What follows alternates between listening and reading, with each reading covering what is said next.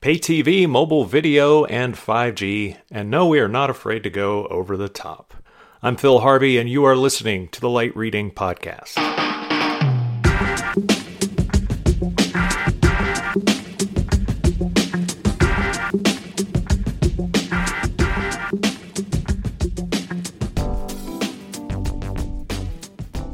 Welcome to the Light Reading Podcast, where we discuss the people, technology, and finance behind the world's communications networks. I'm Phil Harvey. I'm an editor at Light Reading, and today I'm joined by Jeff Baumgartner and Mike Dano, and we're talking about mobile video and pay TV, two worlds that are getting closer and closer together every day as telcos start turning up 5G networks. On the one hand, pay TV providers are trying to provide just the right set of services to sell to consumers, both on their old networks, their traditional networks, and also on everyone else's network over the top. And telcos are at the same time rolling out 5G networks. They're looking for ways to get consumers hooked on video products and other transactional type of services that take advantage of all the new 5G capabilities. So we're going to cover a couple of things that are happening right now in the space. We'll talk about Disney, T-Mobile, Verizon, and Comcast. Again, my guests are Light Reading editors Jeff Baumgartner and Mike Dano, and we will get right after it right after this.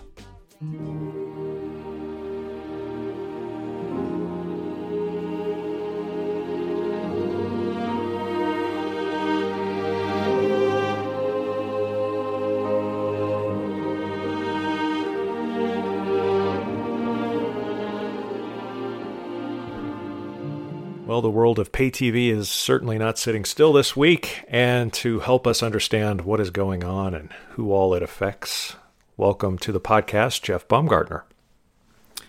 Well, thanks, Phil. Good to be with you here. So, first of all, great to see you last week at the big 5G event. That was a shindig. That was fun. Yeah. I learned a lot.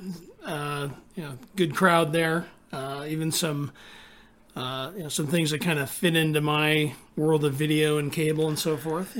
Yeah. 5G is just gonna get into everybody's business at some point. Right. You're right. Yeah, we can't avoid it. But another thing we can't seem to avoid is making me wring my hands about the future of pay TV and over-the-top television. And the big item, I guess, of recent note is that Hulu, which was at one time controlled by several companies, is now going to be mostly controlled by Disney.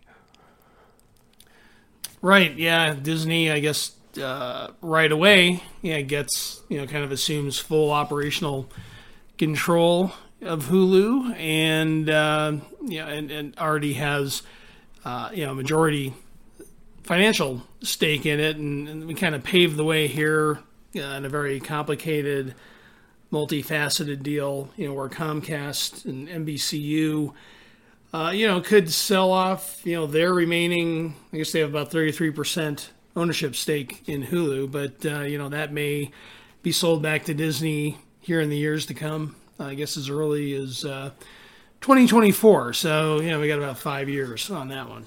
Okay. So what does that mean for consumers now and possibly down the road if Disney is now the main company in charge of Hulu?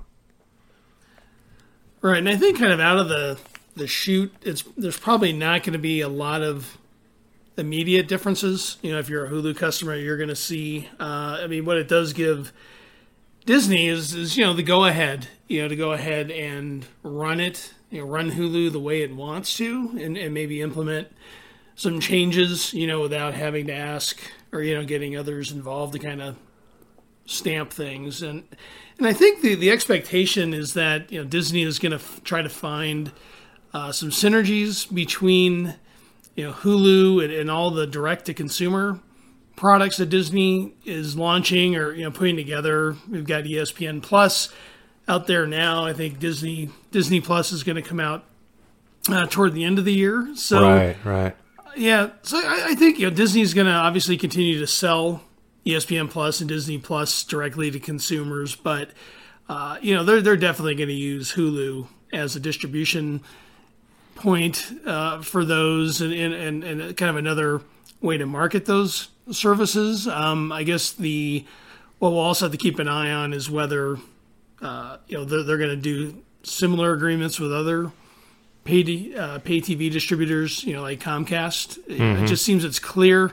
It's pretty clear the idea, is to have a direct-to-consumer product and have that capability, but to really complement that with, pay TV distribution and kind of spread those bets around and, make sure that those services are available in the largest number of ways possible. It's interesting how Hulu's ownership stake has changed over the years, because the real, I guess, core appeal or the really differentiating factor in Hulu when it was first launched, what was the ownership? The fact that there were what, 3 content companies that or 3 studios, I guess, that had control of it back then? Yeah, I mean, the ones I remember were, Disney, of course, and Fox and NBCU, and then, so it was kind of a mishmash, and then, or a mishmash, and then you had, Fox, selling the stake to Disney, and, Time Warner had a piece of it as well, I think around a 10% piece, and, right. They went over to AT&T, and, AT&T is now selling that off, and now I think we, with the Disney Comcast deal, we finally have something that will kind of maybe seal the final fate of Hulu. That is, if Comcast ends up selling its financial stake as well. But and I think in the beginning they all kind of got in not really knowing, what the OTT world was going to have in store, and you kind of saw Hulu try some different models, free ad-supported, subscription VOD, kind of a hybrid thing. And then they added live TV. I mean, they've been a lot of different things and taken a lot of different approaches. But, now it's a pay TV distributor and an SVOD service. And, I think that, it kind of turns Disney into a pay TV provider all of a sudden. Yeah, that's what I was wondering is... this week, especially in Alan's reporting and your reporting, both AT&T and Comcast have had positive things to say about the future of over-the-top video or what do you call it, SVODs? What's SVOD? Just so everybody has that acronym under their belt. Like subscription video on demand. So okay. I kind of lump things like Netflix in there, and one part of Hulu, and then you mentioned AT&T, and they're planning to introduce like 3 different types of SVOD services later this year. So everyone's kind of, like I said, kind of spreading their bets around and complementing the traditional pay TV model with some of these other direct-to-consumer components. That's where I think it's interesting is that, it's interesting because for a consumer, it still seems to be getting more complicated. Necessarily so because there's more choice than ever, but it's hard to figure out all the different what's available and what's not. In the background, I hear your bat phone ringing. Is it? Oh, yes, I hear that. Is there a source on the line that we need to talk to? No. This is it looks like we have a spam call, kind of a robocall. So we'll ignore it. All right. Speaking of AT&T, wish they would put the kibosh on those things. But does Disney's ownership of Hulu make Disney a more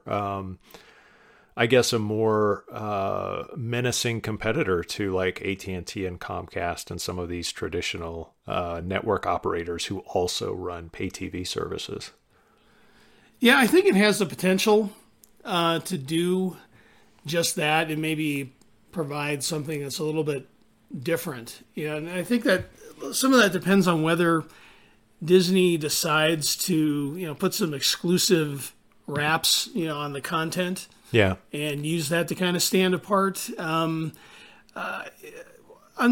not clear if that's going to happen, right? Because even when I go back to like AT&T, the CEO indicated this week that even its new subscription VOD products are going to be offered to the pay TV guys as well.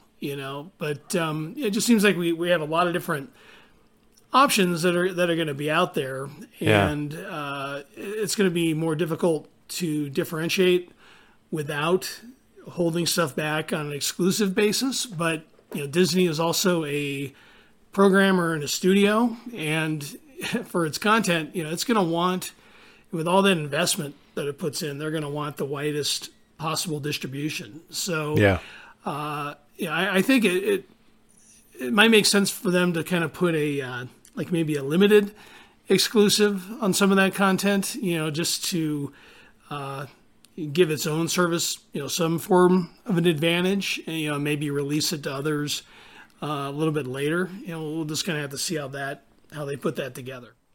That's going to be the real interesting thing here. So, I mean, for Netflix, and for Apple TV Plus, the name of the game is original content that they, that they commissioned or paid for themselves, that they own exclusively, that nobody else can have.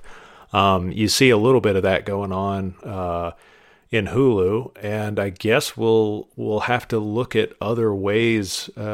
These ones that have these companies that have both studio and create content, studio assets, and they create content, but they also have a pay TV business and an SVOD distribution to take care of. They're going to have to be really creative how they balance exclusivity and kind of premium content with cutting off their nose in spite of their face, I guess.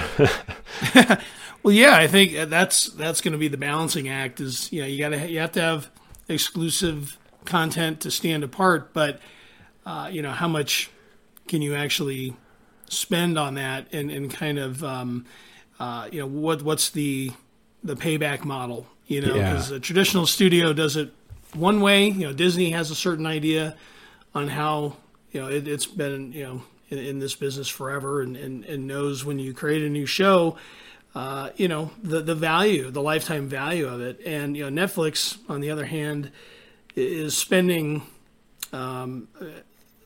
just billions of dollars, and the model on how they end up monetizing it is a little bit different, because they kind of have their grips on it, and then even Charter is going to produce some originals as well. I mean, a very small number, but so I think it's everyone has kind of a different approach to it in terms of the money and the volume that they're going to apply to that kind of strategy.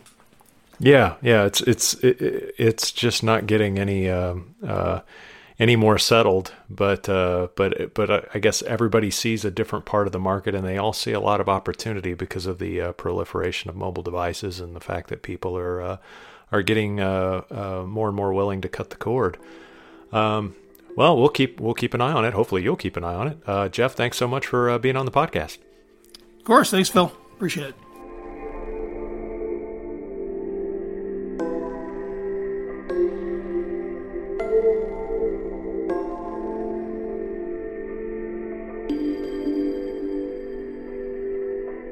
$5G is definitely on its way one of these days, and each one of the telcos has a completely different approach to video, wouldn't you know it? Here to help us sort out some of that, or at least some of the most recent happenings, is Light Reading's Mike Dano. Hello, Mike. Hello. How are you? I'm good. And you've been at a Worlds Are Colliding. You were at the big 5G event last week, learning all about 5G. And this week you went to Fierce's pay TV event, where somehow or another 5G came up yet again. Yeah, of course. Well, what is it? It's like all the same companies that are going to both of those things. It's like it's almost all the same faces to a degree.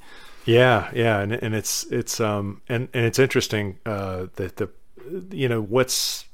what's going to drive a lot of 5G usage, I guess, is going to be video, and that's where a lot of both the opportunity and the challenge is going to be, because the challenge, of course, in not just providing the video, but providing video enabled services that people find irresistible somehow. That's going to be the big thing. But talking about the different carriers and how they're approaching video, I guess I'm most interested, first of all, in T-Mobile's video strategy, because they've recently launched a pay TV competitor, and they're not a traditional pay TV powerhouse. Yeah. I have a distinctly negative view of what T-Mobile has done up to this point. Mm-hmm. There's plenty of reasons for that on their side, but I'm coming from the perspective of having gone to the pay TV, the same exact event that I went to this week. I went to the same event last year at this time, and Jeff Binder, who is the founder of Layer 3 TV, had just joined T-Mobile through the T-Mobile acquisition of Layer 3 TV. Okay. And so he was at he represented T-Mobile at the event last year, and I sat down with him. His whole thing was about, like, we're going to blow you out of the water. Cable video is awful. The service that T-Mobile will launch, he said this last year, so it was supposed to launch by the end of last year. He said the service that will launch, at the end of 2018 is going to be amazing. It's going to be completely disruptive. It'll blow your socks off, and you can't possibly believe it. That was his exact message for a good 45 minutes, of his appearance. Well, here we are a year later. And it couldn't look any more different. He is gone from T-Mobile. And T-Mobile did launch something. They didn't launch it at the end of last year, but they did launch it earlier this year. However, what they launched was there was nothing new to it. It was a rebranded Layer 3 TV service. Layer 3, had initially launched sort of a test service in a handful of markets, and so T-Mobile basically just slapped its brand on that offering and called it good, and now they're selling that in a handful of in a slightly larger number of markets. They're going to expand throughout this year. Now, to be fair, T-Mobile has said that they're going to launch additional video services later this year and into next year. And they're talking about if they're able to merge with Sprint, then they'll have this like big fixed wireless offering that will also have a video component. And so, the pieces of their plan are sort of, either in limbo or might fall into place later this year. But, the fact remains that, they talked this up. They really talked up the Layer 3 stuff. And to say that they have under-delivered is a dramatic understatement.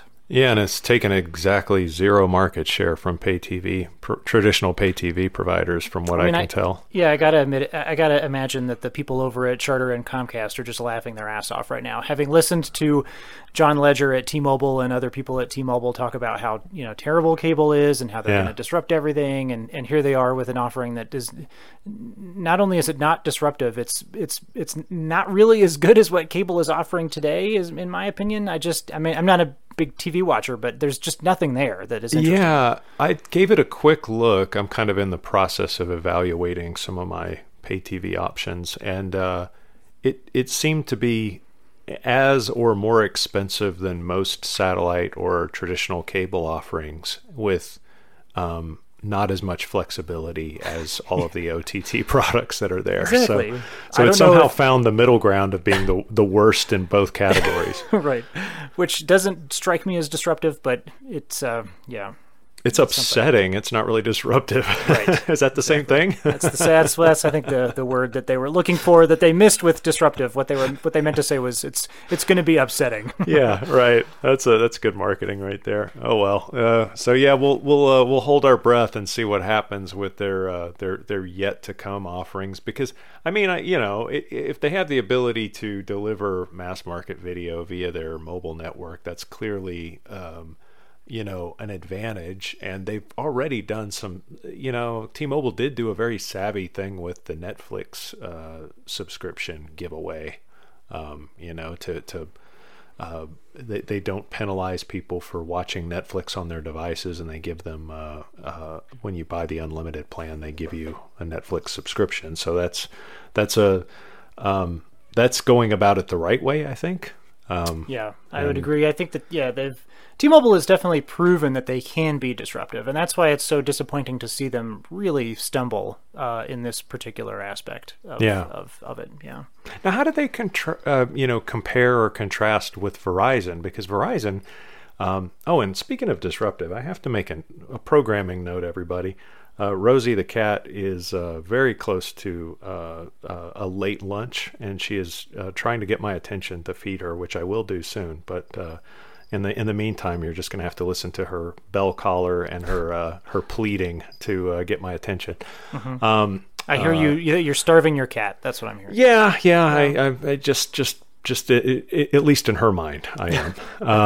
So Verizon, to kind of compare, contrast all the different carriers and what they're doing with video, especially as it relates to mobile video. They went down the path of being a pay TV provider with Fios, and then they kind of, backed off of it a bit. They don't really seem to push Fios, the pay TV service, that much anymore. You don't see hardly any of their advertising has anything to do with Fios, and in some markets they sold their Fios network and now Frontier runs it. So it seemed like they really went after that market hard, and then decided it wasn't profitable or interesting enough, and now they're doing some stuff in mobile video. Do they have a pay TV like play in that area? Yeah. For Verizon's, sort of wireless mobile 5G video play, I think it is unclear where that is headed. They have some things that they're doing in video, but right now there is no cohesive video story. Like a AT&T has, or even a T-Mobile. They have a cohesive video story. It's kind of a disaster, but at least they have a cohesive story. Right. Verizon, on the other hand, is I think they're kind of in between video strategies right now, and honestly, I would expect their video strategy to become more clear in the months and years to come. I have no doubt that they'll try something else, having really completely fallen apart on their plan to tackle the OTT video space. They had made an acquisition of I think it was from Intel. It was the OnQ business from Intel, and then they had this deal with Redbox. They were going to go an OTT route and challenge the likes of Hulu and stuff, but they basically gave up on that, and now they're pulling back from practically all the video efforts that they had been doing. So I think it's fair to say that they had some grand ambitions, pulled back from it. Probably a good idea, honestly, just based on the amount of competition that's in the sort of OTT video space right now. And so we're kind of waiting to see what their video strategy is going to be. And we've gotten some hints, particularly as we head into 5G. They have a big deal with YouTube. And at the show this week, one of the Verizon executives there suggested that deal with YouTube TV would expand in the second half of this year. So I would not be surprised at all to see Verizon offer a YouTube TV service to all of its wireless customer base in some form or another. Yeah. And then they also have some interesting deals. They've got this kind of interesting deal with NFL for 5G. They got an interesting deal with New York Times for 5G. And basically, it's just a test. It's like, what are you going to do with this 5G? What can we do with this 5G? So I think we'll see things develop from Verizon on those fronts. And then finally is I think what I found most interesting is that Verizon and some of the other speakers at the show this week talked a little bit about sort of, far in the future kind of stuff. And one of the things that they talked about was, they made this sort of general comments about virtual reality and augmented reality. But I thought the thing that was interesting was they talked about real-time sports betting and creating some video content around that. And I think that is particularly interesting because it plays into the speeds and latency available from 5G. And so I think that there's something there. I think probably everybody's sort of working on it right now. But there was a Supreme Court decision that allowed sports betting across the U.S. This is a new thing, and some companies are jumping into it with both feet, including Fox. And so I think we're going to see more activity in real-time sports betting and sporting content related to 5G networks in the future. I think that's going to be an area of focus. Yeah, that's interesting. I was gonna ask you about sort of how these business models are going to evolve, and that's definitely that hits the nail on the head. I mean, you take something like sports betting, you not only have that that fan component to it because it's sports, but you also have the whole thing of, like you said, the latency issue. I mean, because that's a lot like trading. Your financial trading, you really have to, if you're betting in game or something like that, you really have to get those transactions done at lightning fast speed, or it doesn't matter, or you're likely to miss out. And I'm not saying that would be a morally good use of the technology, but it is a very interesting one. Yes, it could be a very profitable one, I think, for sure. Even Verizon in the past, and they reiterated at this show, they also talked about how, they own Yahoo Finance. They own Yahoo. Right. Finance is one of the sites, and they have talked about how, low latency services for Wall Street trading on the Yahoo Finance platform might be something that they would look at too. So I think that there are services, sports betting, stock trading that would benefit from a low latency 5G connection potentially.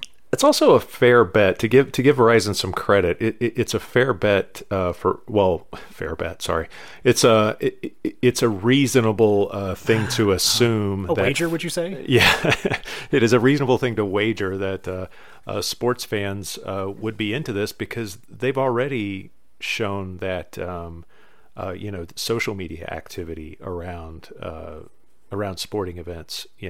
People get on Twitter, they get on Facebook, and they talk noise. So there's already that basic level of two-device engagement that people have, even when they're watching something on their big TV in the living room. They still have another device open. So they're making they're making a very reasonable assumption that people would, hey, why not apply some cash to that to that activity, and maybe even win some. That certainly is a smart way to think about this. And also, to give Verizon credit, that YouTube deal with YouTube TV, I think that's kind of like what T-Mobile did with Netflix. I think that's the way to go. There's so much competition in this space. Why not just be the network operator and do that well, and let somebody else carry the risk of aggregating pay TV channels and delivering, being the front for to consumers, and you just take credit for the great network that gets everything there. Yeah. I mean, that's certainly the Sprint doesn't have a whole lot of resources, and that's certainly the track that they've taken too. They have a deal with Hulu, and it can be bundled into the Sprint service plan, much like T-Mobile is doing with Netflix. So I would not be surprised for Verizon to take an extra step with YouTube TV for a nationwide mobile service. That would make a lot of sense. Yes, indeed. And there seems to be a lot of things to talk about in the weeks to come about how pay TV, OTT, video, and 5G will all crash and collide. But we'll leave it there for now. Mike, thanks so much for being on the podcast. All right. Thank you.